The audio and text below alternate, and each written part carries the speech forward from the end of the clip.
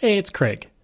I just wanted to let you know that you can listen to Canadian History X early and ad-free on Amazon Music, included with Prime. Greetings and welcome to another episode of Canadian History X. If you like, you can support the podcast for as little as $3 a month. Just go to patreon.com/CanadaEHX. You can also donate to the podcast by going to CanadaEHX.com and clicking Donate. Don't forget, I have a few other podcasts out there, from John to Justin, Canada's Great War, Pucks and Cups, and Coast to Coast. They're all available on all podcast platforms, and I do all of them full-time, so every dollar you give helps keep it all going, and I truly appreciate it, and I'll thank you on the air and throughout my social media. If you like, you can email me at craig@CanadaEHX.com. You can find me on Twitter. My handle is Craig Baird, CraigBaird, and I'm on Instagram and TikTok at Bairdo37, where I put up daily videos. You can also find weekly videos on my YouTube channel. Just go to youtube.com/c/CanadianHistoryX. And you can also visit my website where I have hundreds of articles about Canada's history. Just go to CanadaEHX.com. Before Europeans ever came to Canada, and long before fur traders and explorers, the land that would be Vernon was occupied by the Okanagan people, who named the area Nintel Moose Chin, which means jumping over place where the creek narrows. The name comes from the fact that the banks of the creek through the community nearly meet at one point, and it's possible to jump across. One of the most notable Indigenous to occupy the area was Chief Kalamalka, who was born sometime around 1800. He was a hunter who was widely respected in the area, who had once taken down a grizzly at close quarters. It is for him that one of the first hotels in Vernon was named, as was a lake nearby. Europeans started to arrive in the area in 1811 when David Stewart, who worked for the Pacific Fur Company, came to the area. He would become the first white person to see the Okanagan Valley, and with the abundance of furs in the area and the beautiful landscape, it did not take long for the area to become important. In 1860, missionaries established a priest's house along the creek to be used as a temporary residence for the priest as he traveled to the Okanagan Mission, and the first white settler would be Luke Girard, who would settle around 1861. He would build a cabin in 1867, and that cabin continues to exist to this day. Girard had come to the area from Quebec to find gold and decided to stay. Considered the first permanent resident of Vernon, he would plant the first commercial orchard in the Vernon area as well. In 1921, work began to preserve the cabin, and it would be used by the Vernon Lawn Bowling Club for 75 years, and in 1981 it was made a municipal heritage site. The building was eventually moved to Girard Park, 70 meters from its original site in 1997, and it was completely restored. Now I would like to take a moment to talk about the park, as it has a long history in the Vernon area. Rock Park, or the Rock or Girard Park, is a prominent rocky hill in the community.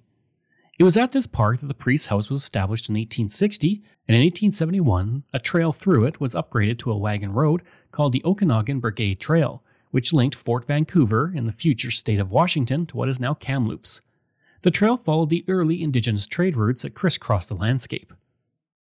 Along with Girard, Rock Park is associated with several other pioneer families, including Gideon Milligan, who owned the Okanagan Hotel and Victoria Hotel.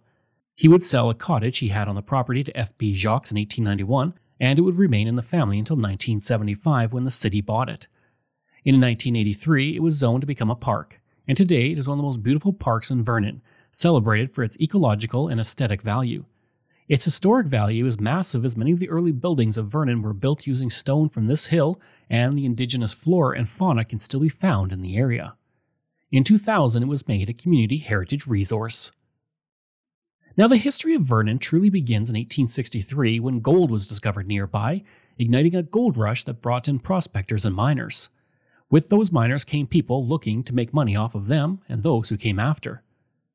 Ranches also sprang up in the area thanks to the beautiful land. Cornelius O'Keefe saw this potential, and in 1867 he would establish the O'Keefe Ranch. This ranch would slowly grow as O'Keefe grew his herd of livestock until 1891 when it covered 12,000 acres. On the ranch, he grew wheat and raised cattle and sheep. O'Keefe would keep his ranch operating even as the price of beef began to fall in the 1890s and the land around him was converted for use as orchards. He would subdivide his land as time went on and finally sold his holdings to the Land and Agricultural Company of Canada in 1907. O'Keefe would use the money to invest in Vernon, buying town lots and building businesses. In 1911, he was elected as the honorary president of the Vernon Conservation Association. O'Keefe's son, Tierney, would go back to his roots by opening the O'Keefe Ranch 12 kilometers north of Vernon. He and his wife, Betty, would operate the ranch for 10 years and then sold it to a charity who sold it to the city of Vernon for $1 to be used as a historic site. Today, the O'Keefe Ranch still exists and operates from May until October. At the ranch, there are over 10,000 artifacts from the history of the area, including 2,500 that originally belonged to the O'Keefe family. The ranch also includes several original historic buildings. The St. Anne's Church, which was built in 1889, can be found here with its original pews, pump organs, and priest's vestments. The original log house of Cornelius and his wife Mary Ann is also at the ranch. In 1882, when the Governor General of Canada visited the area for a hunting trip, he stayed in this log home. There's also the O'Keefe Mansion, built between 1886 and 1896, which features the original furniture bought by Cornelius. You can also find the Balmoral Schoolhouse, built in 1912, and the Greenhow Museum also operates at the site out of a house that was built in 1941. In this museum, there are several rotating exhibits as well as artifacts, documents, books, and photographs. The true start of Vernon begins with William Campbell, who bought the site of the village and started up a store. He did not finish the building, but in 1864, John Imlay arrived. He had been a stonemason who worked on the Parliament buildings, and he bought Campbell's land and started a store, arguably the first store in the area of Vernon.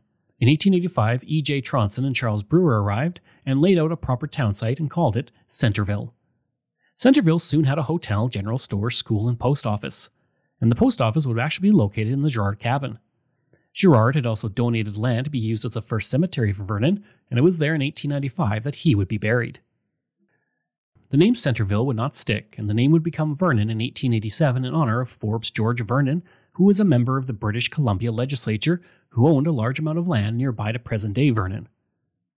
In 1890, Lord Aberdeen, the Governor-General of Canada, along with his wife, Lady Aberdeen, visited the Vernon area. He would say after his visit that he was very impressed with the landscape of the area, and he would buy 450 acres of agricultural land in the area after visiting with Forbes George Vernon. Online security is something I know a bit about. Before I was a podcaster, or even a journalist, I was a network administrator. Keeping computers secure at my work was paramount to what I did, and it was very difficult to do 15 years ago. But now, a company like NordVPN makes it much easier to stay safe online and not be exploited by hackers. NordVPN allows you to change your IP address, which makes you harder to track, and that secures your privacy online. Their software is easy to set up and easy to use. With it, you are one click away from security online and protecting yourself from those who want your information for nefarious purposes. For all of my listeners, NordVPN is offering a discount on their service. Just go to nordvpn.com/EHX and enter in the offer code of EHX to take advantage of the savings. You can also click the link in my show notes. Your internet security is only one click away through a reliable company like NordVPN. While the gold rush had helped to begin the development of Vernon, things still moved slow. This would all change in 1891 when the Canadian Pacific Railway came through. On December 30th, 1892, Vernon became a city, and in 1903, a city hall was built. In 1904, Vernon was the largest community in Okanagan and the first to have a telephone and bank. On February 23, 1893, the first winter carnival would be held on Long Lake. It's believed to be the first winter carnival to be held on ice in the history of British Columbia.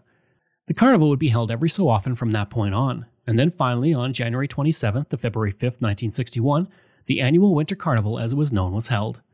This carnival featured a minor hockey tournament, skating, ice races, and a parade, and people from all across British Columbia came out for it. The parade had 10,000 people lining the streets to watch 106 floats go by, making it the biggest parade in the history of Vernon to that point. The entire carnival was declared open by Lieutenant Governor George Perks, who was on hand to take part in the festivities, and he would call this first carnival an outstanding success and was sure that it would continue to grow.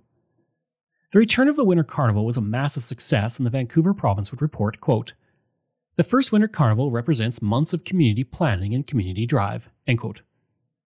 The carnival is still held to this day, and over 100 events occur over the now 10-day festival. What started small has grown to become the largest winter carnival in Western Canada. The year the first carnival was held, the third elementary school in Vernon would be built. This two-story building, which cost $5,000 to build, would become one of the most prominent buildings in the community. For over a century, this school would be the center of education for the community, and originally it featured 4 rooms with activity rooms for boys and girls in the basement. As time went on, the school would be expanded on, and while other schools would come and go, including the Vernon High School, Vernon's first brick school continued to serve the community. In 1918, Clarence Fulton would become the principal of the school and would remain with the school system for 35 years. Eventually, the high school would be named for him. Today, Park School is the oldest surviving brick school in British Columbia's interior, and by some accounts, the entire province. And as can be expected due to its long history, it was made a heritage property in 1981. In 1896, a young man named Frederick McCall would be born in Vernon.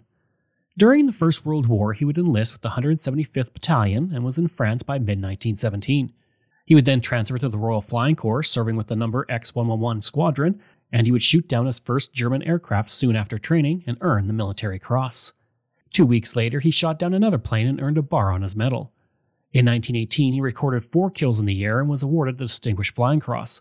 And on June 28, 1918, he shot down another 4 German aircraft. 2 days later, he shot down 5 more German planes, 4 in the morning and 1 in the afternoon. For that, he was awarded the Distinguished Service Order. He would be shot down on August 17, 1918, the day he recorded his last of 35 air victories against a German plane. And while he was recovering, the war ended. McCall then began to work on various civil aviation ventures, including stunt flying. On July 5, 1919, while doing a stunt, he crashed into a merry-go-round at the Calgary Stampede. He would eventually found Great Western Airways, which prospered in the interwar years. In 1939, the Calgary Airport was named for him, but has been since renamed to Calgary International Airport. When the Second World War began, he was recalled into service, serving as a squadron leader at various Western Canada bases. And on January 22, 1949, he would pass away in Calgary at the age of 52. I'd like to take a break away from the episode for a second to talk about ExploreNet. I spent most of my life living in rural areas in Canada, and I remember the days of dial-up internet and spotty high-speed service. For the past 3 years, I have been a customer of ExploreNet, and I can honestly say that it is the best rural internet I have ever had. My job as a podcaster means I spend a lot of time researching online, interviewing people over Zoom, and uploading content. Through it all, ExploreNet has provided me with excellent service. When I'm not working, I enjoy streaming content on several streaming platforms, and even doing some online gaming with a friend in Ontario. ExploreNet allows me to do all of that with ease. Right now, they offer up to 50 megabits per second on their new LTE network with unlimited data. Their service has only become faster and better since I first signed on. Today and beyond, ExploreNet is investing in building and upgrading the network at a rapid pace. ExploreNet is rural, and that is their route, and that is their focus. For more information about rural internet options in your area, go to explorenet.com or call 1-866-285-2253. In 1905, work began on the Grey Canal, a project that was pushed forward by Lord and Lady Aberdeen. The project's plan was to bring in water from the highlands to the southeast of Vernon and create benchlands that circle Vernon to Okanagan Lake. The entire project was a massive undertaking, and it would take 9 years to finish, costing a massive $423,000 or $10 million today. The Vernon News reported, quote, "The Grey Canal along the western outskirts of the city will be completed to its terminus at Okanagan Lake, and the work will be pushed forward with all possible dispatch." End quote. The canal would help the orchards and ranches in the area greatly, while also encouraging more settlement in the Vernon area. This canal and its irrigation system was the largest such district in all of British Columbia, even delivering more water than the system that supplied Vancouver. Its usefulness would eventually decline by the 1950s, and in 1963, rising costs had resulted in ditches being replaced with buried pipes. By the end of the decade, it was no longer in use. Today, the Grey Canal has a new use, as a 50-kilometer route that is used for hiking, snowshoeing, horseback riding, and biking. Vernon's importance in the area as a growing centre was shown in 1911 when a new Canadian Pacific Railway station was built. This new station, made of brick, replaced the old station that was beginning to show its age after 2 decades. The fieldstone featured in the construction of the building helped to limit damage from trolleys that were moving freight in the area. It was from this station that soldiers would leave Vernon to fight in the First and Second World Wars, or arrive to train at the Vernon Army Camp nearby. In the 1960s, passenger service ended at the station, and in 1973, freight services ended. Soon after, the building became a restaurant, but a fire damaged the interior in 1981 and was sold. The city of Vernon was unable to buy it, but today it houses the Downtown Vernon Association and a law office and can still be visited for a look at a beautiful building that is now 110 years old. In 2000, the building was made a community heritage resource. On November 24, 1944, people reading the Vancouver Province were shocked to see a headline that stated, "Zombies Maul Army Officer." And while we might think something different today, back then it meant something completely different. It was on that day that 200 home defense troops attacked a captain and lieutenant during an anti-conscription demonstration in downtown Vernon. The captain tried to intervene when the draftees were marching through the streets yelling "Down with conscription," and he yelled, "You dirty yellow zombies." He was then struck by some of the protesters, and the protesters then stated they were going to tear down the Legion Hall. One man yelled, quote, "If they send us overseas, it will be in shackles. We want total conscription of wealth and materials as well as manpower. Why should we be the 16,000 appeasers for the rest of Canada?" End quote. A group of men attempted to intervene, which caused a brief fight to start in the streets. The entire incident was brought under control quite quickly, and the excitement died down in Vernon for the rest of the day. In 1949, the Vernon Canadians were established as a men's hockey team playing in the Okanagan Mainline League and the Okanagan Senior League. In its 12 years in those leagues, the team would reach the highest level in amateur hockey in Canada.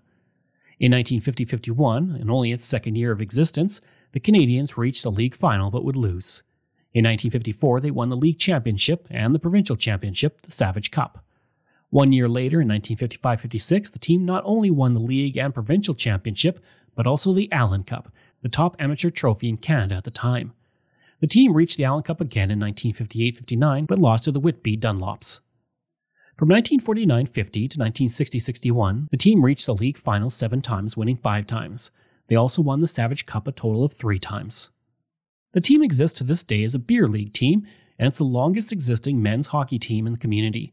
And several of its players also played in the NHL, including Don McLeod, who played in the 1974 Summit Series, and Doug McKay, who won the Stanley Cup with the Red Wings in 1950. On July 19, 1958, Vernon would get its first royal visit when Princess Margaret touched down in the community, but there was a bit of drama before her arrival. As the plane was coming in at 4:45 p.m. to make an amphibious landing at the lake, the plane came within inches of hitting the diving pier that was at the end of the main pier. Thankfully, the pilot was able to steer the plane away from it, and Princess Margaret was unaware of the near miss. Originally only supposed to spend 15 minutes in Vernon, she ended up staying for half an hour, and she would ride through the city in an open black convertible as thousands of people waved to her along the route. She would meet the mayor, Reeve, and their wives, and receive flowers from Vernon's May Queen, Cheryl Shunter. She then cut a ribbon at the floral clock built in Polson Park, and she was reported to have said to the mayor, quote, "What a beautiful place," end quote. Most communities are lucky to get one visit from Queen Elizabeth II, but Vernon is one of those rare communities that not only got one visit, but a second one as well. The first visit was on May 6, 1971, when the Queen and Prince Philip were touring through British Columbia in honor of the 100th anniversary of the province joining Confederation. The first trip was a short one. The Queen arrived in the community at lunch, spending 30 minutes in Vernon before heading off to her next stop in Kelowna. Other than the band starting late upon her arrival, everything seemed to go smoothly. And during her brief stop, she would speak with cadets who had gathered to welcome her, and hundreds of people would come out for the brief visit. The next visit would not come for another 12 years. It was on March 10, 1983 when she arrived, this time without Prince Philip. The visit would be longer, lasting for about 1 hour from 1 p.m. to 2 p.m. She was in town to celebrate the 90th birthday of Vernon, and the birthday cake depicted the town as it was 90 years ago, and Doris Dawson, the baker, stated she was so nervous she needed sleeping pills to calm down. The BC Dragoons and the local Navy cadets were on hand to welcome her as she arrived in town, and the town's entire population seemed to be out to greet her as she attended a luncheon party in the community. Mayor Lyle Hansen would greet her upon her arrival, and he would say, quote, "I was a little nervous at first, but she's a very nice lady," end quote. He would add that she stated the community had changed since her last visit in 1971. He would say, quote, "She's either well briefed or has a very good memory. I can't think of anything I am likely to do during the rest of my life that will be as exciting as this," end quote. The Mission Hill Vineyards would then commemorate the visit by producing 500 bottles of their wine with the label stating, quote, "To commemorate the visit of Her Majesty the Queen to Vernon, March 10, 1983, in celebration of the city's 90th year," end quote. If you would like to learn more about Vernon, then you should visit the Vernon Museum. The museum is located in a 12,000 square foot space that features 11 permanent displays that outline the history of Vernon through chronological displays. Displays begin with the Ice Age, then look at the indigenous history of the area, before moving on to the settler era and the eventual growth of Vernon into one of the most important cities in British Columbia. You can also travel around the community and see the history of Vernon and the many historical murals that have been painted, highlighting everything from the indigenous heritage to the modern history of the city. I hope you enjoyed that episode of my look at Vernon. If you did, please leave a rating and review. If you like, you can email me at craig@canadaehx.com. You can find me on Twitter. My handle is Craig Baird, CraigBaird, and I'm on Instagram at Bairdo37. As well, again, if you want to support the podcast, you can for as little as $3 a month. Just go to patreon.com/CanadaEHX. And you can donate to the podcast by going to CanadaEHX.com and clicking Donate. I'd also like to thank all of my wonderful patrons, and I apologize if I get any names incorrect. Michael Matthews, Joanna Parker, Jeff Dahl, Vobs, Robert Page, Richard D., Colin Johnson, Katie Caldwell, Jeff Hershey, Kyle Murray, Steve Pakin, Matthew Gartho, Lionel Romaine, Dr. Bob Turner, an anonymous patron that I truly do appreciate, Randy Hayden, Doug Campbell, Reg W., Deborah Carlson, Francis Helbling, Nick Zinri, Shannon Marshall, Clinton Martinez, Dimitri Shove, Aaron O'Hara Myers, Robert Dunseith, Todd Casey, Catherine Rawa, Luke S., JP Bear, Jason Hall, Phil Maynard, and Iris Gray. Thanks, and we'll see you again next time.